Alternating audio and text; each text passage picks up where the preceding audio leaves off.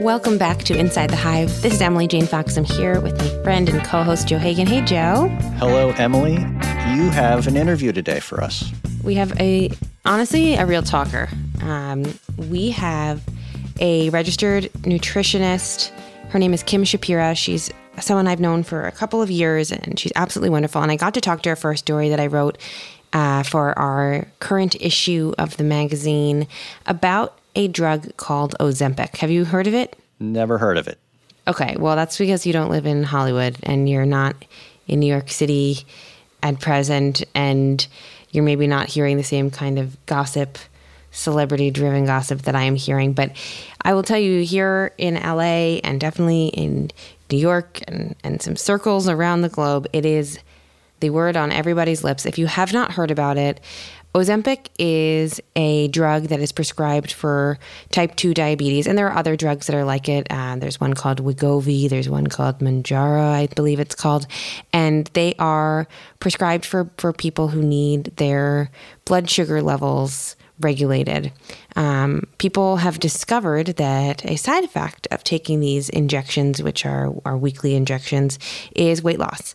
And as you can imagine, that is a popular side effect. And so doctors in major cities and not in major cities have started prescribing these injections for people who are not, in fact, diabetic or pre-diabetic, but people who just want to lose weight, and to great effect. And this is something that lots of celebrities are doing.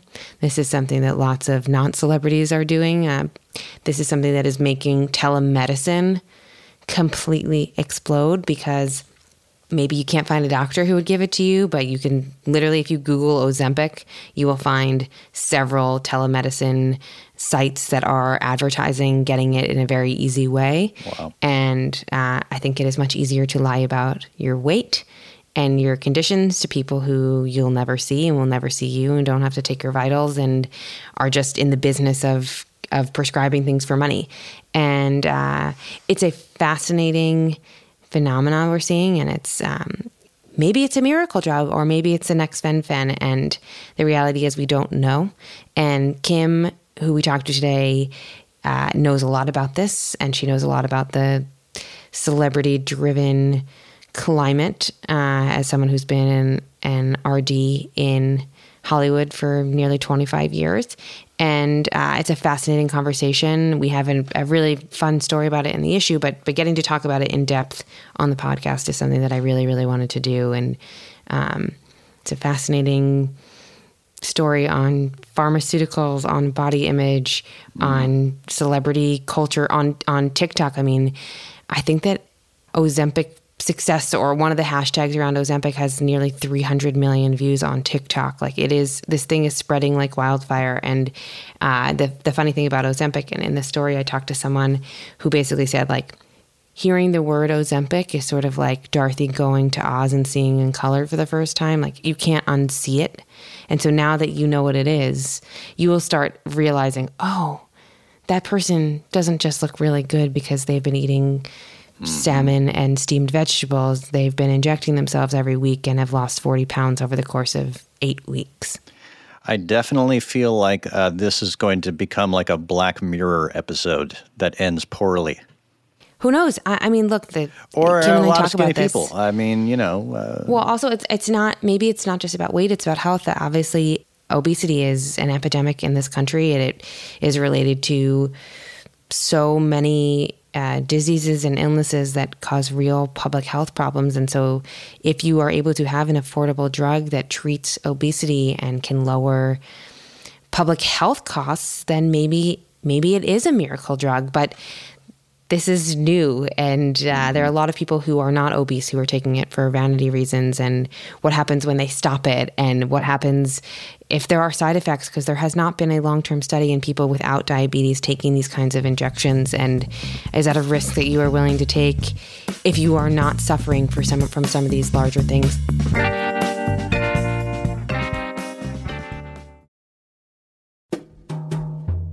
Hi, it's Radhika Jones, Editor-in-Chief of Vanity Fair. If you love digging into the week's political headlines, subscribe to Vanity Fair. Our reporters take you behind the scenes of some of the biggest stories from the campaign trail to the halls of Congress. Just for our Inside the Hive listeners, save 15% on a yearly digital subscription to Vanity Fair with promo code POD15. That's vanityfair.com, promo code POD15 for 15% off 1 year of all you can read, watch, and hear.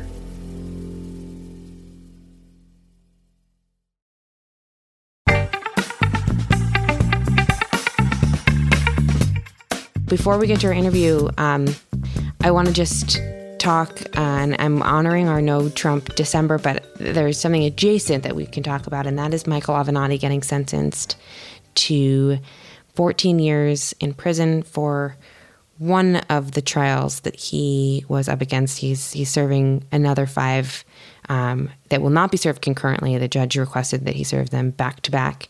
And you and I both came up against Michael Avenatti in our reporting. I wrote a very long story about him. Yeah. That after which he was very not happy with and basically publicly tormented me for months. And you interacted with him. I did, and negatively. As you know, he was a drug that the media was injecting for a long time to raise their viewership and so forth. But it's funny because I was going through some old emails and you brought up Michael Avenatti, and I was like, oh, God, I didn't want to think about him because I had such poor experiences with him. He was an egomaniac and who was sort of like inhaling his own fumes at a high rate of speed and was manipulative and lied and all the things that would become, supersized as information came out about his past, because I'll never forget talking to our editor about it. I was like, I'm getting the suspicion and the feeling from news reports and things that we're starting to hear about Michael Avenatti, this is back in 2018, that he's a man who is running from one burning bridge to the other. And boy, that turned out to be true. It was like the bridges were bigger than we thought. Joe, I actually think the first time that you and I talked was about Michael Avenatti because I was assigned to do this story. And I had come up against him a million times when I was writing about Michael Cohen and writing about Michael Cohen so frequently because they were coming up against each other. And I basically spent a year of my life, like all day, every day on the phone with one of the two Michaels. And they hated each other. And I was writing about both of them, and they're, it just a little bit of a crazy time. Yes. And so I feel like I spent a lot of time talking about him, reporting on him. And when he got arrested in the spring of 2019? Yeah, something like that, not long after. Our late editor, John Homans, called me and said, you gotta write a story about what's happening here. And he had just been arrested and allowed me to interview him, which is unusual. Yes. And I actually, I came to Los Angeles. I had just started dating my now husband, and it was my first trip out to Los Angeles. And I went to his apartment building where he was living, which my now husband was not thrilled about. And we met. It's this big glass apartment building in Century City. We met in this common room, and I remember he had a paper cup of water, and he was like he was nervous and like draining every last drop from the cup. And he has these like bright blue, clear eyes. And we were sitting across from each other, and I basically said, "You're Icarus. Yeah. You've flown so close to the sun. Like, you knew all of this was happening. You were defrauding people." Obviously, he was saying that he was innocent at the time, but clearly that is not what the jury found here. But he was defrauding his clients. He was not paying taxes. He was doing all sorts of sundry things, and yet he was running for president and involving himself in every scandal that was exploding at the time, even though no one was really asking for him to be involved. And I said to him, like, why did you do this if you knew all this was happening? And he cried and broke down. And at the time, I remember leaving and calling my dad and saying, like, what a great interview it was. And I was like, am I Oprah? Like, did I just make this very tough man cry? Like, am I incredible? And over the course of my reporting of the story, I talked to several people who had known him for many, many years, way before any of this, who independently just brought up the fact that whenever they would corner him, he would start to cry as a way to manipulate them. And I was like, oh. Yeah, it goes deep, I'm not man. Oprah. Yeah. I'm not Oprah. I'm an idiot. I fell for the same thing that many, many people had fallen for before. And I think I wrote an honest depiction of this, you know, this master manipulator. And he was so unhappy with the story. And for, you know, I think at the time he had 1 million followers on Twitter or something crazy. Yeah, he was a real hot to trot there for a while, and he had a lot of people romantically interested in him on Twitter, as I recall. Oh, yeah. He was like a real star of the moment. There was a New York Times magazine profile about him that basically was like talking about how he had 8% body fat and, you know, was in his sports car zipping around. Exactly. Yeah. Like he was, people really thought he was the person to beat the man who shall not be named in December, and really thought that they were going to sling mud at each other. You know, we used to have a Vanity Fair summit every fall on the West Coast. First it was in San Francisco and then in Los Angeles, and I interviewed him on stage. I guess it was fall of 2018 for the summit, and I remember asking him, like, what are the skeletons? If you're going to run for president, what are the skeletons in your closet? And he gave me some, like, you know, dumb, dodgy answer, and if I had only known the real Scott, I thought he was going to say, like, I was not nice to my first wife, or obviously something terrible like that, but not, I couldn't have imagined what kind of skeletons were in that closet. And I used to get asked a lot, like, were you scared covering the Trump family? Were you scared covering some of the more sundry characters surrounding them? And there were times that it didn't feel pleasant to go up against people who criminals or crooks or played dirty.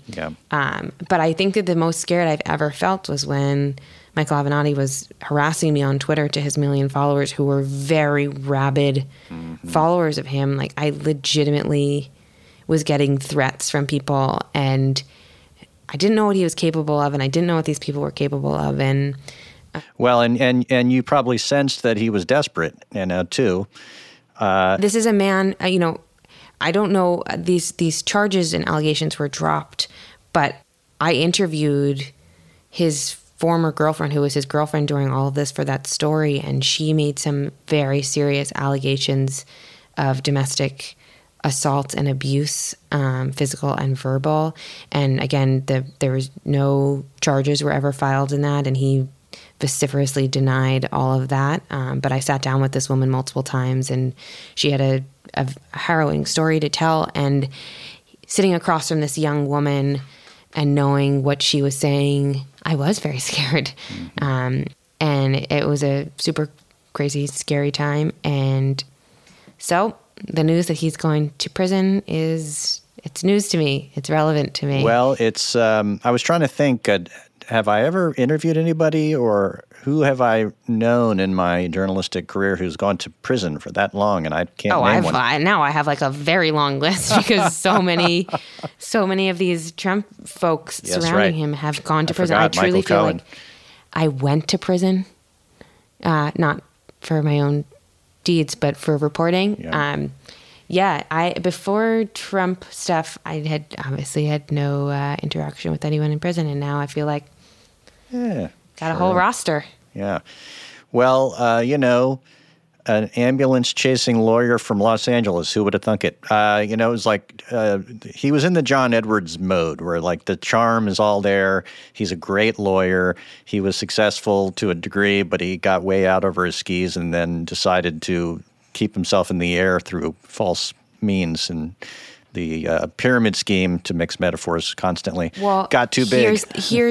Here's the reality is that when you run for president to outrun the law, the law catches up. And let that be a lesson to other people who may be considering running for president in order to get out of their legal hot water.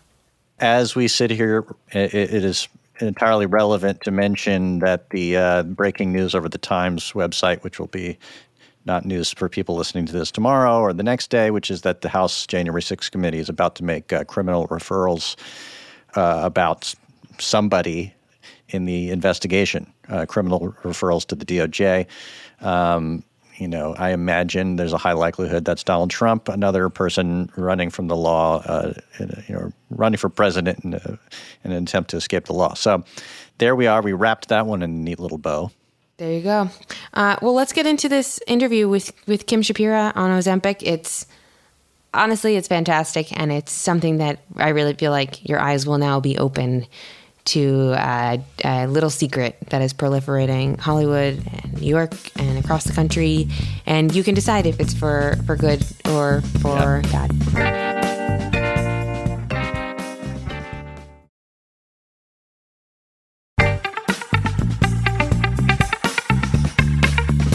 I am here with Kim Shapira, who is a registered dietitian for almost 25 years in Hollywood. Kim, I've known you for years, very luckily, and I think that the way you talk about nutrition, about food, about people's relationship to food and their bodies is so measured, and it's incredibly rare in this age of social media extremes, particularly in Hollywood.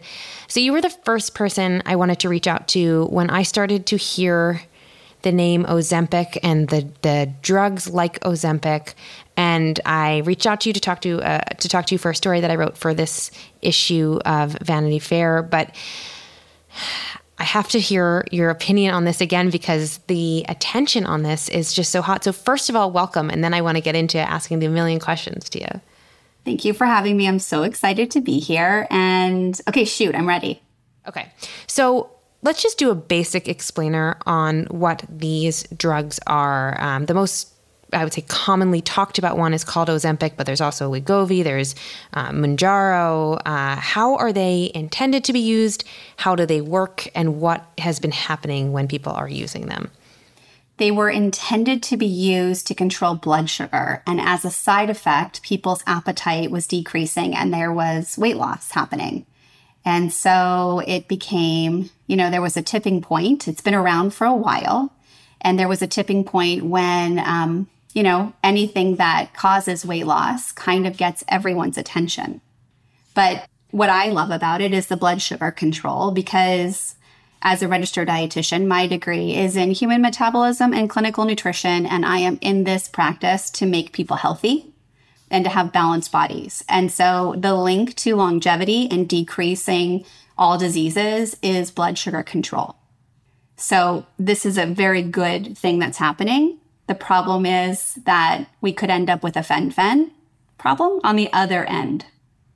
How could it turn into a fen-phen problem on the other end? So like you said, I've been in practice for 25 years. And what has been important to me is people's health. I got into this practice to make people healthy. And then I started noticing that people cared less about the food they were eating and more just about keeping the weight off, but they couldn't do it because there were so many mixed signals or emotional issues around food. And so I changed gears and started focusing on why people eat rather than what they were eating so I could help people sustain the weight loss. I always was interested in what is happening the day after you lose the weight. Like, don't lose weight for a wedding. Don't lose weight for a party. Learn how to maintain your weight. Let's change your goal. And so my problem with Ozempic could be that people are not getting support while they're taking it. And so they're not learning how to address the emotional stuff because they're not feeling the emotional stuff. Well, it's so interesting because I want to just talk a little bit about how this is working and how people are getting it. So this is a semaglutide, as they call it, right? And it was developed to help people with type 2 diabetes to regulate blood sugar. And it seems like both in terms of the studies and the research and anecdotally, it is kind of an incredible drug for people who have type 2 diabetes. It's really helping them and other diseases. Yeah. And the side effect of it helping people who are overweight and have related health problems from heart issues to the PCOS, polycystic ovarian. Exactly. To the myriad problems that you can have by being overweight or not eating properly. It seems like an incredibly helpful tool in that. The issue that I have been hearing as I reported this story, and just anecdotally as someone who lives in Los Angeles, is there are a lot of people who don't have a medical need for it, who are somehow getting a prescription for it in order to lose weight for vanity rather than for health. Is that something that you're picking up on? That's a loaded statement in the fact that, our mental health is a component. And so let's just say, we're talking about somebody who's 5 pounds overweight or someone's 10 pounds, someone's 20 pounds. At the end of the day, our weight contributes to our health, right? In some way, our weight contributes. And if we change our weight, we change our health. So as long as we're mentally stable and sound and we're doing it in a way that we're learning how to maintain it, I do see the plus side because, metabolic syndrome, basically syndrome X or fat man's disease, basically says that your blood sugars are high, your triglycerides are high, your blood pressure is high.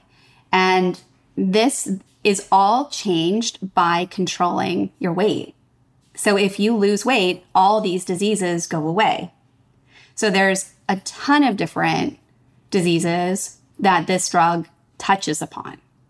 And so it's loaded only in the fact that if somebody has 20 pounds to lose, and could be vanity related, how are they feeling about themselves? Is it keeping them from doing something physical or taking care of themselves or pushing themselves in other areas? And is this the one thing that's getting in their way? Do I think that's narrow-minded and sad? I want to support them in knowing that they're more than their weight, of course.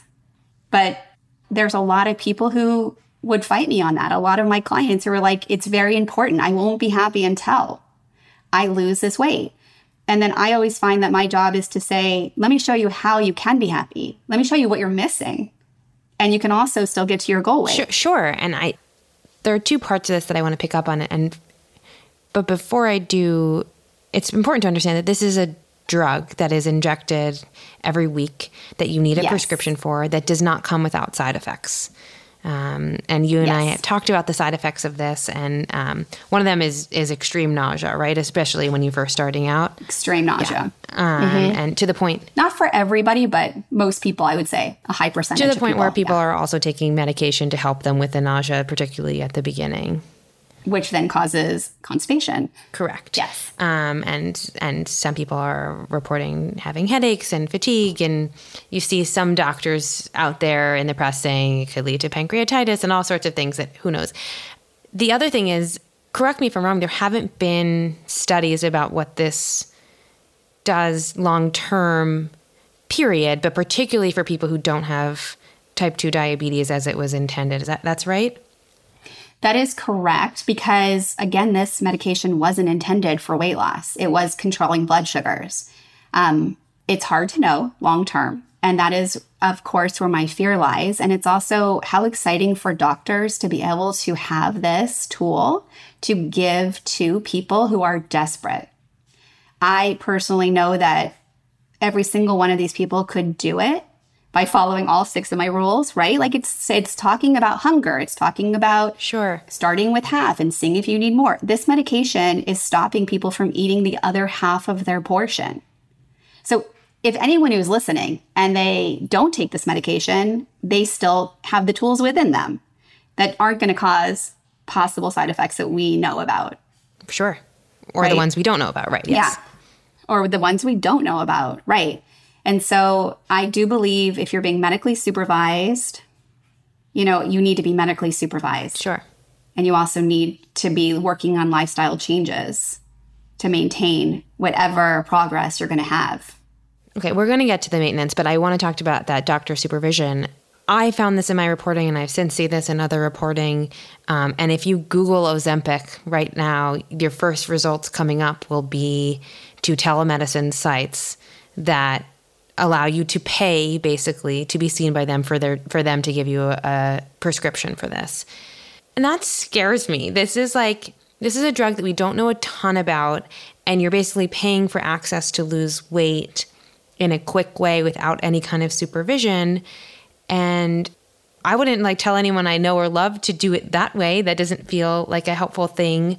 It feels a little bit scary to me. What are your thoughts on people just going on telemedicine? I know personally people who have not been truthful in their own telemedicine calls because maybe they're not as overweight as they say they are, but they really want to get this prescription. And I know people who have been turned away at real life doctors because they are not as overweight as they're required to be by that particular doctor, and then have gone to telemedicine. Oh my gosh, it's so loaded on so many levels because you are dealing with desperate people. Yes, of course. So I would strongly suggest finding a medical program that can help you and even interview you and make sure that you are the right kind of candidate. Like right now, I am working with a doctor I haven't seen any of her patients yet, but she has access to, my method and how I can support her patients. Again, I haven't seen any of them yet, but it is available to every one of her patients so they can have these lifestyle skills. That's amazing. Yeah. And that is geared towards patients who have PCOS specifically. And so that is an interview process. She is doing a checklist to make sure you're a candidate. She is turning you down if you're not. And that's the way it should be done. Sure, because you have, and for anyone who is not familiar with Kim, you should go look up what she does and how she thinks about food, and her rules are really, to say that they're rules is like almost unfair to them, because they're just a very solid way of thinking about nutrition and about your relationship to it. And they're the kinds of rules that I would tell to my daughter. They feel really, really reasonable and really, really healthy and happy.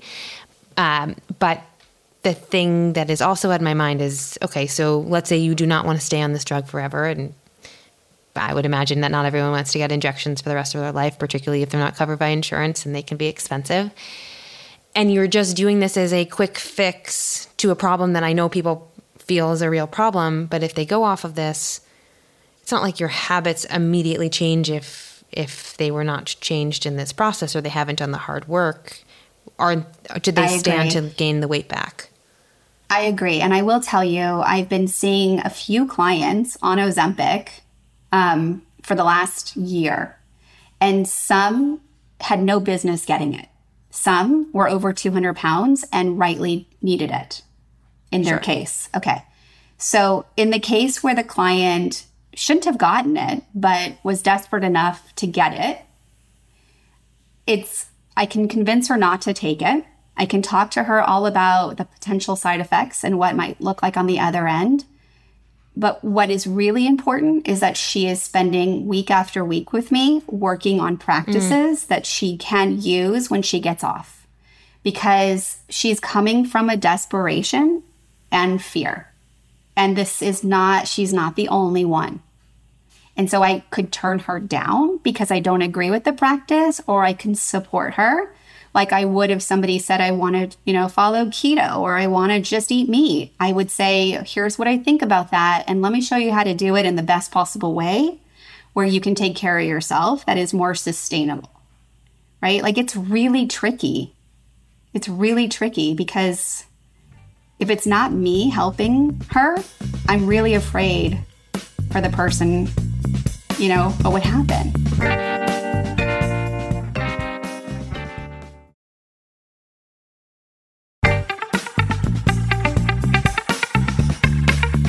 I don't know if you probably don't because you have a life, but if you follow celebrity gossip, if you follow celebrity gossip accounts online, on Instagram, on TikTok, you see that a lot of celebrities are rumored to be taking this. And if you're a young teenager and you're idolizing these people who have hundreds of millions of followers on the internet, you're going to say, I want to take this too. I want the quick fix. And that like makes my skin crawl. I agree with you 100%. And it's out there. It's happening. It scares me. And I'm raising 3 daughters. And, we've had lots of conversations. I'm seeing it for myself. Not that I'm following the gossip, but I am seeing it because it's very apparent of what is happening. And so, again, I have planted seeds in my own children to focus less on weight and more on what their body is telling them and their own cues.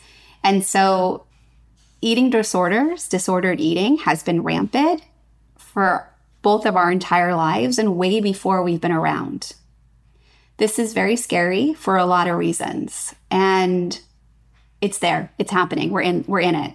So I think the best thing that we can do is support these young adults in the best way without bringing attention to another person's weight. I mean, there's just so much conversation about their weight and their weight loss. And in no way would I ever approach any person in real life and talk about their weight. And I'm a dietitian. Sure. I wouldn't acknowledge that they lost weight. I'm not just seeing them for losing weight. So this is a big problem. I think that on TikTok, as we record this, the hashtag about Ozempic success, there are 300 million views of that hashtag. Oh my gosh. That is significant to me. And that is, I don't think that that's not all going to translate into people trying to get Ozempic, but it certainly is contributing to a real fascination around weight and doing it in a quick way. And as I was reporting the story, and I was sort of just trying to look at the history of people trying to rely on quicker fixes for weight loss. And this goes back, tens and tens and tens of years to pep pills with Judy Garland. And I was looking at just women's magazines from the heyday of Hollywood and women eating a grapefruit a day, basically, in order to look a certain way for a part. And then you see women today trying to lose 16 pounds in 2 weeks to fit into a dress for an inconsequential red carpet, and using something like Ozempic to get there, and then having hundreds of millions of people follow that online. Is that really scares me, and it just feels like this could go in the wrong direction. But then on the other hand, we know what an incredible issue, an epidemic obesity is in this country and all the health problems. And so I'm torn between, is this a miracle drug, or is this like the demise of good culture around our bodies and healthy eating and putting in the work to have a healthy relationship with our bodies? I think that's well said. And I think it can be both. I think if we handle it right, it can be both. And I don't think it's a quick weight loss. So let's be super clear that it is still slow, and nobody should be under eating on this. It's balancing your blood sugar. So what I love about it is that people are getting hungry. It is not preventing hunger. And hunger is our absolute best friend. It means that our metabolism is going and our body is thriving. So people are getting hungry. And then it's also giving you the signal at the halfway point that you've had enough. And what's so good about this is when we eat and start with half, it allows us to get hungry again in 2.5, 3 hours. That's a normal metabolism. That is exactly what I am passionate about, right? Regulating blood sugar, eating every 2.5 to 3 hours based on hunger. So it's not super quick. It could be 2 to 6 pounds a month. There were some diet fads where they were recommending more than 8 pounds in a month, and nobody should lose more than 8 pounds in a month. It's very dangerous for our body. So again, it could go either way. And with the right support, it could really turn around the obesity epidemic. And also people can normalize the way they eat just by starting with half. They could do it on their own too. And we do need to turn around the obesity epidemic. We also need to prevent eating disorders and more mental health problems. So it's a bigger issue. Well, I'm so happy that you stopped by to handle all these bigger issues with us and explain them in such a thoughtful way. Find Kim Shapira. She's so smart in how she talks about all of this. I'm so grateful for your time. Thank you for having me.